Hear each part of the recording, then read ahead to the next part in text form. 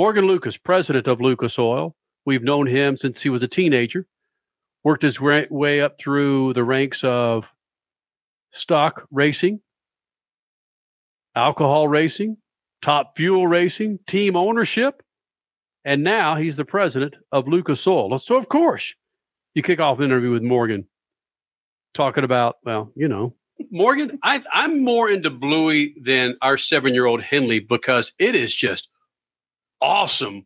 It is messages. Best kids cartoon I've ever seen, hands down. The messaging, the funny, the real world experiences that they talk about. There's one of them, I think it's called Takeout or Yes. whatever. But anyhow, the dad's taking both the kids to the I think the Chinese takeout restaurant, and they miss something in the order, so they get stuck outside, and the kids start getting all this stuff, and it's like that moment when you can totally sympathize with whoever wrote that episode. Truly has kids and definitely has multiple kids, and thank God for my wife, because she has taught me how to be more patient with it. But again, I love my boys. The older they get, the more I can relate to them, the more our conversations get a little just more dynamic. My oldest has kind of got this really sweet, empathetic side to him, so he's always conscious of the moods that we're in, and how you doing, Dad? I love you. You're the best dad ever, and like says all these things, even though it's not true at all. And then my youngest, on the other hand, he's just a wild man, but he's the extremes. He's crazy, throwing things, screaming, having fun, and then he'll, when it comes time to cuddle up and watch a movie or something, he's just right up next to you. So have your boys gotten into Space Jam yet? The LeBron version? They've seen both. And that was the question of the house for the next week after watching it was, what's your favorite, Dad? I can ask that. What's your favorite Space Jam, Dad? The first one or the second one? I was like, all right, buddy, they're both good. They're different. I don't know. They started coming up with those political responses. At least they're not asking you, come on, Dad, who's the real GOAT of the NBA? Is it Michael Jordan or LeBron James? Come on, Dad. Jordan all day. Sorry for LeBron, but Jordan he was more of a trendsetter, if you ask me. Statman, are those fighting words for you? You being your Laker homer that you are? Laker homer? I thought we knew each other. Come on, dude. Yeah, I was a Cavaliers, baby. It's calm down on that too. I was a huge Michael Jordan fan, or am a huge Michael Jordan fan. So it's going to take a while to get that. And what LeBron has done to the Lakers has diminished both of them in my eyes. So it's going to be, I don't know if the Lakers can recover from the damage he's done to them. Let's go back to this GOAT thing. Let's get back into this racing a little bit. We've gone from Bluey to Michael Jordan. So let's get back to racing. Who's I'll give you the GOAT in funny car is John Force. Maybe you got somebody else. But who's the Top Fuel GOAT? You ran in Top Fuel. You know a little bit about that. It's funny. I think that being as entrenched in it as I was, I think you could say the GOAT, there's a lot of different perspectives there. In football, if you look at it, you can call Tom Brady the GOAT, right? But then you also have the Lynn Swans, the Jerry Rices of the world. They're different positional players, and there's different attributes that they have that are strengths that could make them the greatest of all time in their scenarios. I look at Kenny Bernstein as a prime example of somebody that was probably the best businessman, and also smooth driver. His consistency and doing everything that he did. There was a rhyme or reason for it.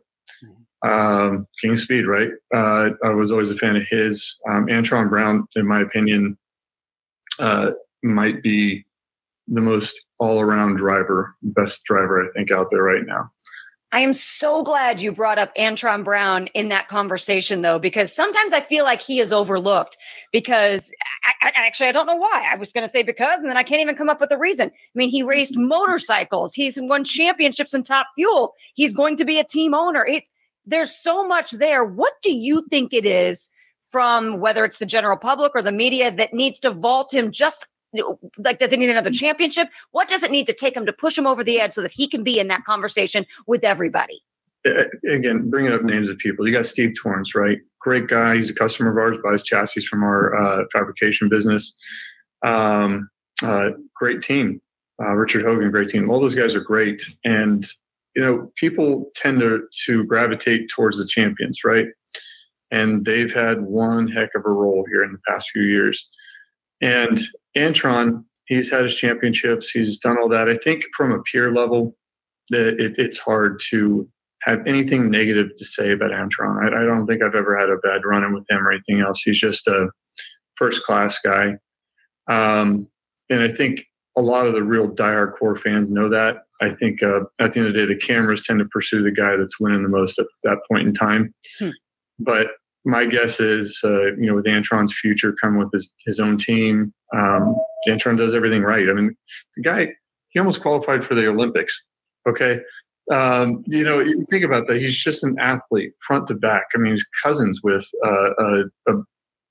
Troy Vincent, I think, right? I believe he's related somehow to him. It's in the family. He knows how to do it. He's got a passion for competitiveness. The guy looks like he hasn't aged in, I don't know, the 20 years that I feel like I've known him. I'm seriously, he's in great shape. He just does everything right. So I think his day will come where he'll be, I think, considered in that list of people that, whether you call it a drag racing Hall of Famer or something else, he's definitely one of those guys. You mentioned that Torrence is a client of yours. It's not out there, Morgan, that your fabrication business, chassis and so forth, are major players in drag racing. They just think it's the Lucas Oil bottle and all the products that you have and sponsor this, sponsor that. But the cars these guys and women are running in has Lucas all over it. Yeah, we started building our own cars when we were still running our team. And the first race out with our first in-house chassis, I drove it. Number one qualifier, won the race, and we're like, oh, okay. Whoa. We did a good job. So that's a way to announce yourself, to say, take that. And it just whether it was God looking down on us and saying, here you go, guys, we're gonna slide you a break for all the work and time you put into this, or if it was just everybody doing the job right, it was nice, and I guess it's gratifying. And after a while, we started realizing why don't we sell these cars to other people? Like it's. We need to help other people out. We need to try to sell these things at a competitive price point somewhere here that, at that point, Murph McKinney wasn't building as much top fuel chassis as he was funny car chassis. And there was this kind of independent company opportunity for us to go out there and try that. And that's where we started. Now we're building Supercomp chassis, private label, building them for Billy Torrence under an undercover chassis label. And he just won his first race in the first Supercomp car that we built. So, the guys that we have, they pump out quality. We have, CNCs and water jets, and we do everything from roll cages and rally cars to building parts for a trucking company, TMC. They're a big flatbed hauler, goes around the country. We don't, I think, turn away any business that, unless we absolutely have to, but the guys are always after trying to do something new, something cool where they can really show their strengths. Roll cages and rally cars. I knew, I could see your face, Kenny. You gave it away. That's my passion, is rallying. Give me a name. Do you have any major names yet? There are 2 or 3 major names in rallying. You've heard of Brian Hurta's the Hyundai program that he operates. Yeah. We've done some work with them, and I can't tell you. I feel like we've done about 10 of them so far. Could be I could be wrong, but it's really neat to see that how that whole thing started. And it goes back to the Red Bull series. I think there was these Fords that they were having shipped back over to Europe to get a lot of work done on them. And it was kind of costly. So the guy that worked for us at the time used to work there. They got to talking to some of these people. They brought the car over, and our guys at the time, Richie Crampton was still there. They just went to town on fixing a lot of things on this car that they would have had to send back to Europe for. That just turned into a relationship. And that goes back to the point, like with Lucas Oil, we want to deliver quality and keep people coming back. And top first-class quality, that's what we're always after, is being the most premium out there. And when it comes to the chassis side of things, that's how we look at it too. We want to be building and delivering the best product we can. if we ever have a problem with anything, if somebody's had an issue, we honor it, hand over customer service just the way it needs to be done. But that pales in comparison to what Lucas Oil is doing right now. We have been having outstanding success. Our sales team has just been crushing it. Our production team has been on point. I feel like everything's just kind of hitting right now. Used car sales being up. I think a lot more people, conscious of making their existing vehicles and equipment last longer. And we are a brand that I think people can associate with that. Kenny Bernstein told us once that the longer chassis and the way he was driving then, it was like driving a Cadillac, that the thing was so smooth. And I've seen them when they get bowed up and really take off. You had that experience. Are you able to apply some of that in the fabrication business to the cars that get on the track? Yeah, actually, that was a big focal point when we were designing the cars, is taking some of the problems we had in the past prior to that, as far as cars that like to dart around and move, and how every car was different. They all responded differently to different things, and you had to, I guess, really, for lack of better words, you just had to be on your game all the time. And when we started building our chassis, we went through the process of fixture tables. Aaron Brooks was at the beginning of that, helped lay that out. Jason Rusher, one of our guys there, Richie Crampton. There's just an all hands on deck approach to getting this thing done. And we fixture build everything. We preload the cars in a way that we feel makes them more consistent. And that's really what it's about, is consistency. And I think a really interesting fact about that is a few years ago, Steve Torrance was and it's a tribute to his crew as well for putting the cars together so well, and making them repeat. But he was in a run, and I think something happened, and he lost a tire and smacked the wall at the finish line. We're past the finish line and won the round. I think it was the second round, and they got the spare car out, which is also another one of our chassis, got it ready to go and in time to make the semi. And the thing was on pace to run even better than it was running around before, going right down the track, and they had a fuel system issue down track. But point is that repeatability is crucial. And that even goes back to when I was running part-time and Richie was running full-time, and we won, I think, with our part-time team, we won the finals of Pomona. After Richie lost second round, they basically took everything out of the frame rails of that car and came over and put it in my car. And then we, at that point, then ended up running my career best in the next round, and then again in the final. So the whole point, I guess, with what I'm saying is that from the driver standpoint, being able to address these issues of darting, things that are going to cause the cars to slow down. You want them to go as straight as possible, and you have to drive and finesse them. But what I realized about our cars, and I think through the teamwork that we had, is that I realized that first lap down the track, first full run, I was just sideways, back and forth, because I was driving it like one of the older cars. And I get down, the guy's like, "Oh my gosh, is the car okay? Is it something wrong with the car? You're sideways." I was like, No, guys, I know what happened. Don't worry about it. Let's just go back. The next day, I just told myself, steer a little less, see what happens. And it just went right down the track.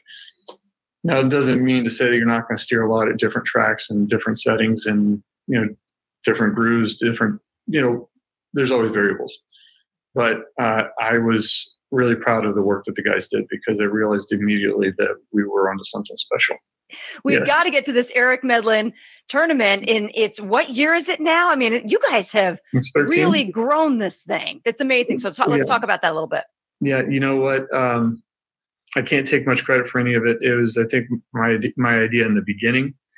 But Katie, my wife, I look out over this way because her office is, adjacent to mine.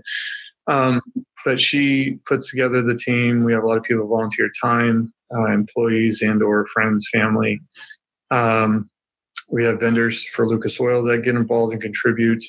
We have, a lot of people that are friends of the racing community that come out and hang out with us. It's a really interesting group of people, but really at the end of the day, and so you understand all this money, 100% of it goes to the Children's Hospital, St. Vincent's Children's Hospital, Peyton Manning's Children's Hospital at St. Vincent. Right. Here, just to be clear. So if anybody listening wants to donate to a really cool and just awesome children's hospital, it does a lot of great for our community, great things. That's a great place to go. But at the end of the day, it's just special because we can continue to honor Eric. Just to live in his memory a little bit. I didn't get to learn enough from him because I feel like the guy he just exuded that kind of just charisma and fun, and he's just good people. And the world is lesser for not having him in it right now, but God and heaven are a lot better off for having him there too. So we just try to keep him in our minds, try to remember him at all costs, and go out there and have fun. And some people have too much fun. It's 90 plus degrees in the summertime out there, and we have beer on every stop, it seems like. So it can get wild, but we have a good time with it, and we celebrate. I could vouch for that. There is beer on every hole, and it gets kind of wild. But I'll be out there this weekend, or actually this weekend. I'll miss it. I'll be out there this Thursday, grabbing some social posts. I'll probably do it the first couple of holes for drivers and participants. Before the beer takes hold. Have a little bit too much Crown Royal, like Statman on a golf course, and Crown Royal, it's all over, man. So, if you guys want to contribute, Eric Medlin was a hell of a dude, man. EricMedlinMemorial.com, a great website, gives you the 411 on the golf tournament. Raising money for Riley's Hospital through the Eric Medlin Golf Tournament.